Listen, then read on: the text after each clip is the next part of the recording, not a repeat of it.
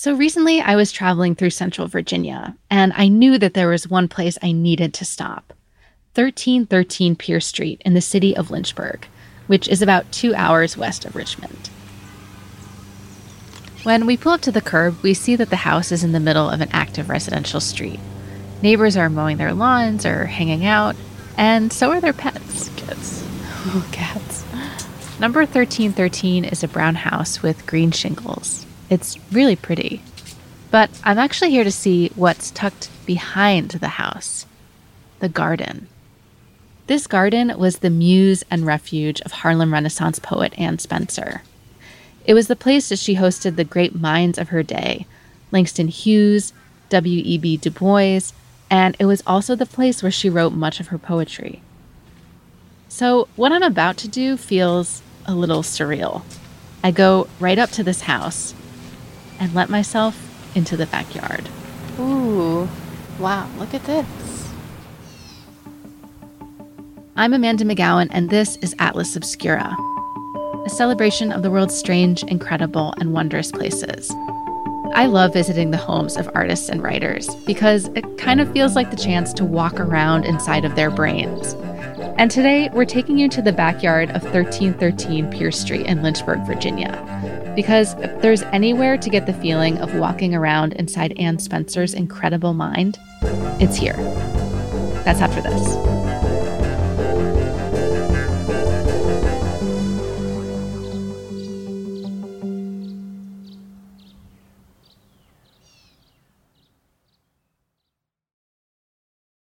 If you're looking for a place where the wide open skies and the towering mountains inspire you to find an untapped part of yourself, you might want to take a trip to Wyoming.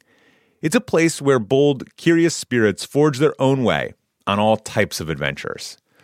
There is no shortage of iconic, expansive landscapes out there. You can discover breathtaking hikes, stunning state parks, authentic Western culture, and other historic sites, along with the tales of famous outlaws like Butch Cassidy and pioneers like Buffalo Bill Cody. The truth lies west. Discover yours at travelwyoming.com. I'm Roman Mars, host of 99% Invisible. I love the book, The Power Broker, the epic biography of former New York City planner Robert Moses. So I'm breaking it down 100 pages at a time and talking to special guests about why this book matters, like Representative Alexandria Ocasio-Cortez. I actually think if it wasn't for Robert Moses, I probably wouldn't have run for Congress. Listen to 99% Invisible's breakdown of The Power Broker every month on the 99% Invisible podcast feed.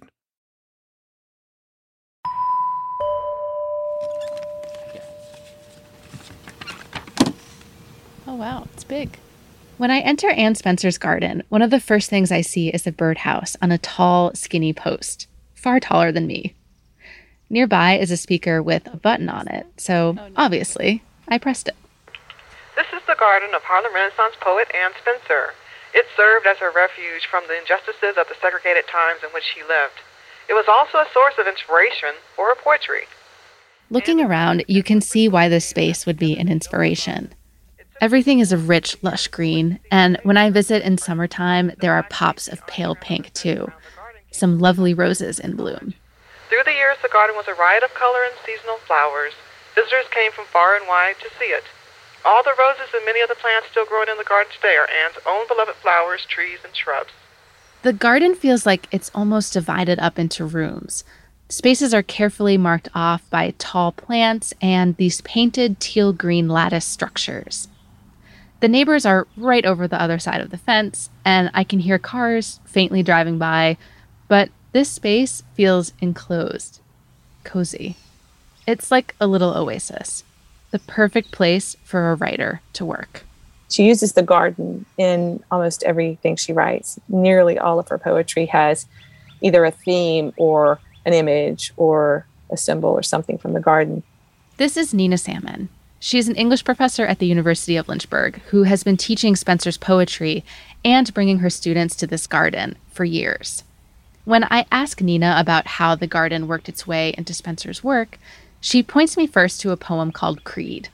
In Creed, Spencer uses images from nature to paint a picture of the kind of world that she wants to live in, a place where living things care for each other and provide for one another and can be free. And it says, if my garden oak spares one bare ledge for a boughed mistletoe to grow and wedge. Here, Spencer is talking about her garden oak bearing a ledge, or offering up one of its limbs for mistletoe to grow on. Mistletoe actually lives off the branches of other trees, so Anne's tree is providing a refuge for something with no other place to go. Then Spencer writes, and all the wild birds this year should know, I cherish their freedom to come and go. As Nina reads these lines to me, I think back to that birdhouse that I passed with my first steps into the garden. The wild birds, I cherish the freedom to come and go. There are 4 purple martin houses in the garden, and they're on these enormous poles, and they're way up high. And that was insect control. It was also, freedom for the birds. After the wild birds, Spencer turns her attention to feeding stray dogs, and then sheltering a tired pilgrim who shows up on her doorstep. Then, at the end of the poem, she declares that when she dies and meets God in heaven, quote, he dare not be silent or send me away. It's almost like a challenge. Here's Nina's interpretation. If we don't have this community or this relationship with one another that affords for helping a stray dog or kindness to animals, kindness to one another, if we don't get this together and figure it out, then God and I are going to tangle. Anne Spencer lived at 1313 Pierce and tended to this garden for around 70 years. But she was born many miles away, in a rural area of Virginia near the North Carolina border, in 1882. Spencer didn't formally attend school until she was 11 years old, and going to school took her far away from home, to the city of Lynchburg, where there was a secondary school that admitted Black students. Once she began schooling, it was obvious how bright and creative she was. Just 6 years later, at her graduation, she delivered the valedictory address. And it was at school where she met Edward Spencer, who later became Lynchburg's first African-American parcel postman. And there is a story that floats around about Edward delivering a parcel to the front door in a prominent neighborhood in Lynchburg and being told by the homeowner to go around to the servants' entrance in the back. Then Edward said, well, nope, here's your package, and it's coming to the front door. If you want it, it'll come to the front door. Anne and Edward married, and he designed and built the house for her at 1313 Pierce Street. Edward's own creativity is visible everywhere. As I listen to the narrative from the speakers, I realize that I'm actually looking right at an example of it, as I stare at the teal lattice structures that divide up the garden. Edward was a parcel postman and gathered many discarded items from his route and reused them to build the garden structures. Such features as the heavy turn post of the cottage porch and the greenstone terrace and grill, and the blue lattice fence at the garden entrance all add interest and charm to the garden. Anne was always a prolific writer, jotting ideas for poems on grocery receipts, paper bags, even the walls of the house. And it was the house itself, in a way, that launched her publishing career. In the 19-teens, she and Edward became involved with forming a local chapter of the NAACP in Lynchburg. Afterward, many Black intellectuals, artists, and dignitaries would travel through town, but because of discriminatory Jim Crow laws, they were barred from staying in local hotels. So instead, the Spencers would host them at their home. One of these visiting men was named James Weldon Johnson. You may know him as the writer of the lyrics to Lift Every Voice and Sing. While he was there, he did come across one of her poems that was just sort of probably lying about somewhere on a table or in the living room. And he picked it up and they struck up the conversation. He encouraged her to publish her poetry. Anne's poetry was published for the first time in the NAACP magazine The Crisis in 1920. My next stop on the tour of Anne's garden is to her writing studio. It's a little red cottage trimmed with the same teal blue of the garden lattices. There's an iron sign on top with an image of a woman gardening, with a child and a dog, or maybe a cat, at her feet.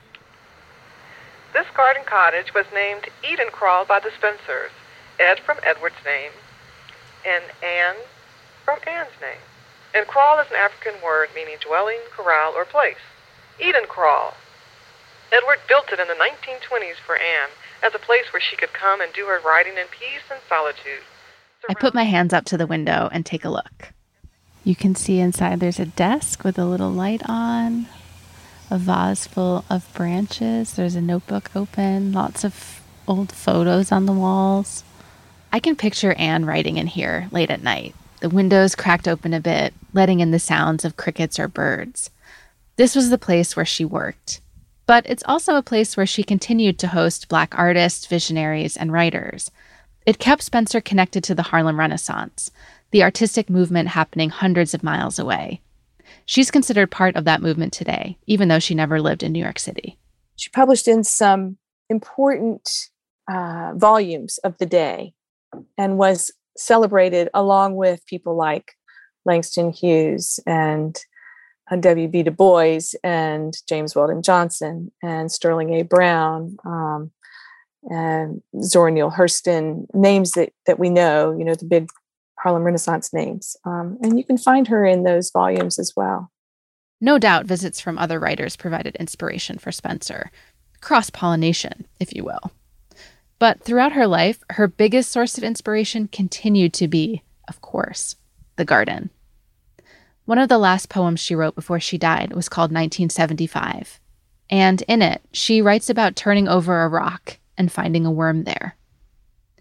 Kneel, she writes, and the curly worm, sentient now, will light the word that tells the poet what a poem is. It's a clear connection that she's playing in the dirt, she's digging in the dirt, and there's a worm, and that worm becomes the muse and identifies what the poem is for her. She admired her creatures in the garden. She admired the garden. She tended the garden, cared for the garden, and it was her muse. The garden is what fed her creativity. Anne Spencer died in 1975 at the age of 93. After that, the garden became overgrown and neglected. But in the 1980s, Anne's son Chauncey, who lived across the street, asked a local garden club to help restore it. Today, the garden appears much as it did in the 1930s. The roses are even from Anne's original plants, and many other flowers you can see were grown from her bulbs, too. More recently, Spencer's granddaughter, Shawn Spencer Hester, has also restored the house itself. As my tour wraps up, I stop at the small pond near the back of the garden. There's a bust of an African prince perched on the side of the pond. This was a gift from W.E.B. Du Bois. It's late afternoon now, and the bugs are coming out. Thanks for the bug spray. Oh, here's another birdhouse. There's one last recording. This one, a reading of Spencer's poem, Lines to a Nasturtium. Before I head out, I listen to Spencer's words, with the sound of the birds in the background, in the place that inspired them. Flame flower, day torch, Mona Loa. I saw a daring bee today, pause and soar into your flaming heart. Then did I hear a crisp, crinkled laughter as the furies after tore him apart. A bird, next, small and humming, looked into your started depths and fled. Surely some dread sight and death. The gardens at the Anne Spencer house are free and open to the public 7 days a week from dawn till dusk. You can find brochures at the entrance for a self-guided tour. Find out more information online about touring the gardens and the house at annespencermuseum.com. Special thanks to Nina Salmon for sharing Anne Spencer's poetry with me.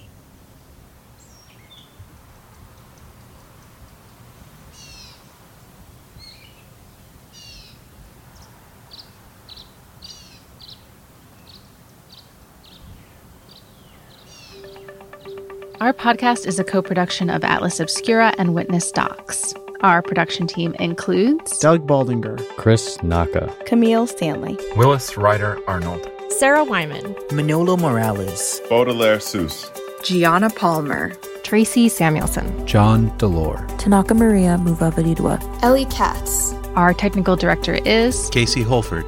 This episode was mixed by Luce Fleming. If you would like to learn more, you can head over to atlasobscura.com. There is a link in our episode description. Our theme and end credit music is by Sam Tyndall, and I'm Amanda McGowan, wishing you all the wonder and poetry in the world. I'll see you next time. Witness Docs from Stitcher.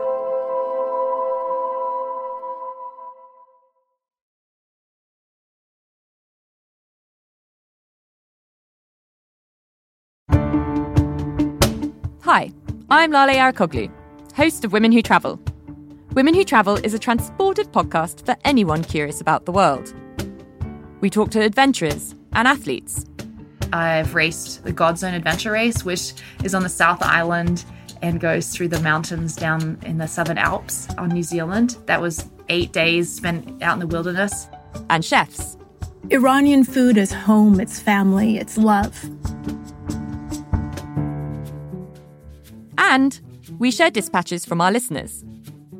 Ireland is full of these, I will call them ghosts of the past. From stampeding elephants to training sled dogs. We hear it all. The dogs will curl right up with you, and it can be kind of cozy waiting things out. New episodes of Women Who Travel published every Thursday. Join us wherever you listen. At Radiolab, we love nothing more than nerding out about science, neuroscience, chemistry. But we do also like to get into other kinds of stories. Stories about policing or politics, country music, hockey, sex, of bugs. Regardless of whether we're looking at science or not science, we bring a rigorous curiosity to get you the answers. And hopefully make you see the world anew. Radiolab, adventures on the edge of what we think we know. Wherever you get your podcasts.